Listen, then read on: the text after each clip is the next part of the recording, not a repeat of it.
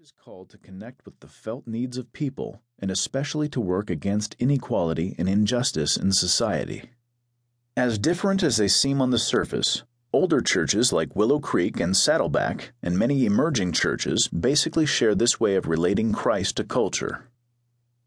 The last of the three approaches believes the main problem today is that both the conservative evangelical church and the liberal mainline church have been corrupted by the Constantinian error of seeking to reform the world to be like the church. Instead, the church has become like the world. It is dominated by the political economy of capitalism and liberal democracy. Trying to change the world seduces Christians into conformity to the world in order to get into positions of influence.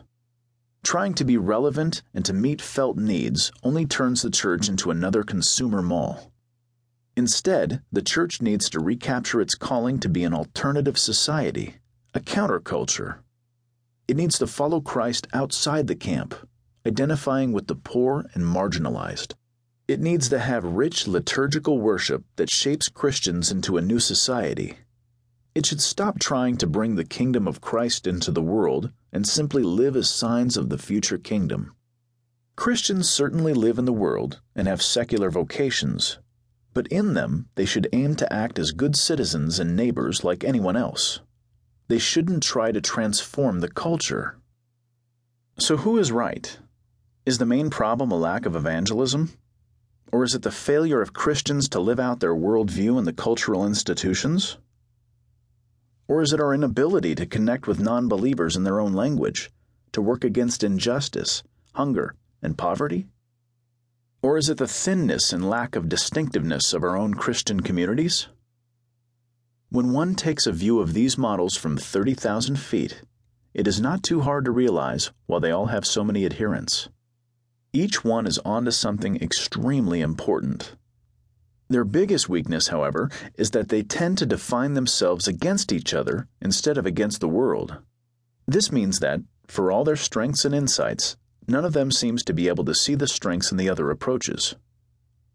This leads to imbalances and overreaching. What I love about Tullian's book is that he implicitly critiques all of these approaches, not by directly trying to refute them, but by selecting the strengths of each approach, explaining and illustrating each one in ways easy to grasp, and then showing how at a congregational level they can be woven together into a coherent whole. Here you will learn how we must contextualize, how we Christians should be as active in Hollywood, Wall Street, Greenwich Village, and Harvard Square as in the halls of Washington, D.C. And yet there are ringing calls to form a distinct, thick Christian counterculture as perhaps the ultimate witness to the presence of the future, the coming of the kingdom. Tullian gives us a great example of how the emphases I've described can be combined in a local church in our own cultural moment. Read it carefully, and you will profit greatly. Timothy Keller, Senior Pastor of Redeemer Presbyterian Church, New York City, and author of The Reason for God. Are you unfashionable? This is a serious book about a topic that Christ followers need to take seriously if they're going to make a serious difference in the world. So I thought it would be fun to begin with something not so serious. A David Letterman-style top 10 list that will hopefully, in an uncomfortably fun sort of way, help you understand what I mean by the term unfashionable. You may be too fashionable if...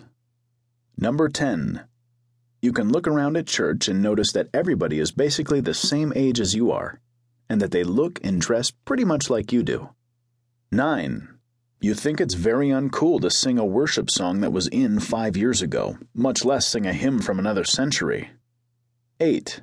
It's been a long time since you disagreed with anything said by Oprah. Number 7. You've attended a leadership conference where you learn more about organization and props, structural renovation, than proclamation and prayer, spiritual reformation. Number 6. Your goal in spending time with non-Christians is to demonstrate that you're really no different than they are, and to prove this, you curse like a sailor, drink like a fish, and smoke like a chimney.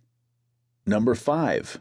You've concluded that everything new is better than anything old, or that everything old is better than anything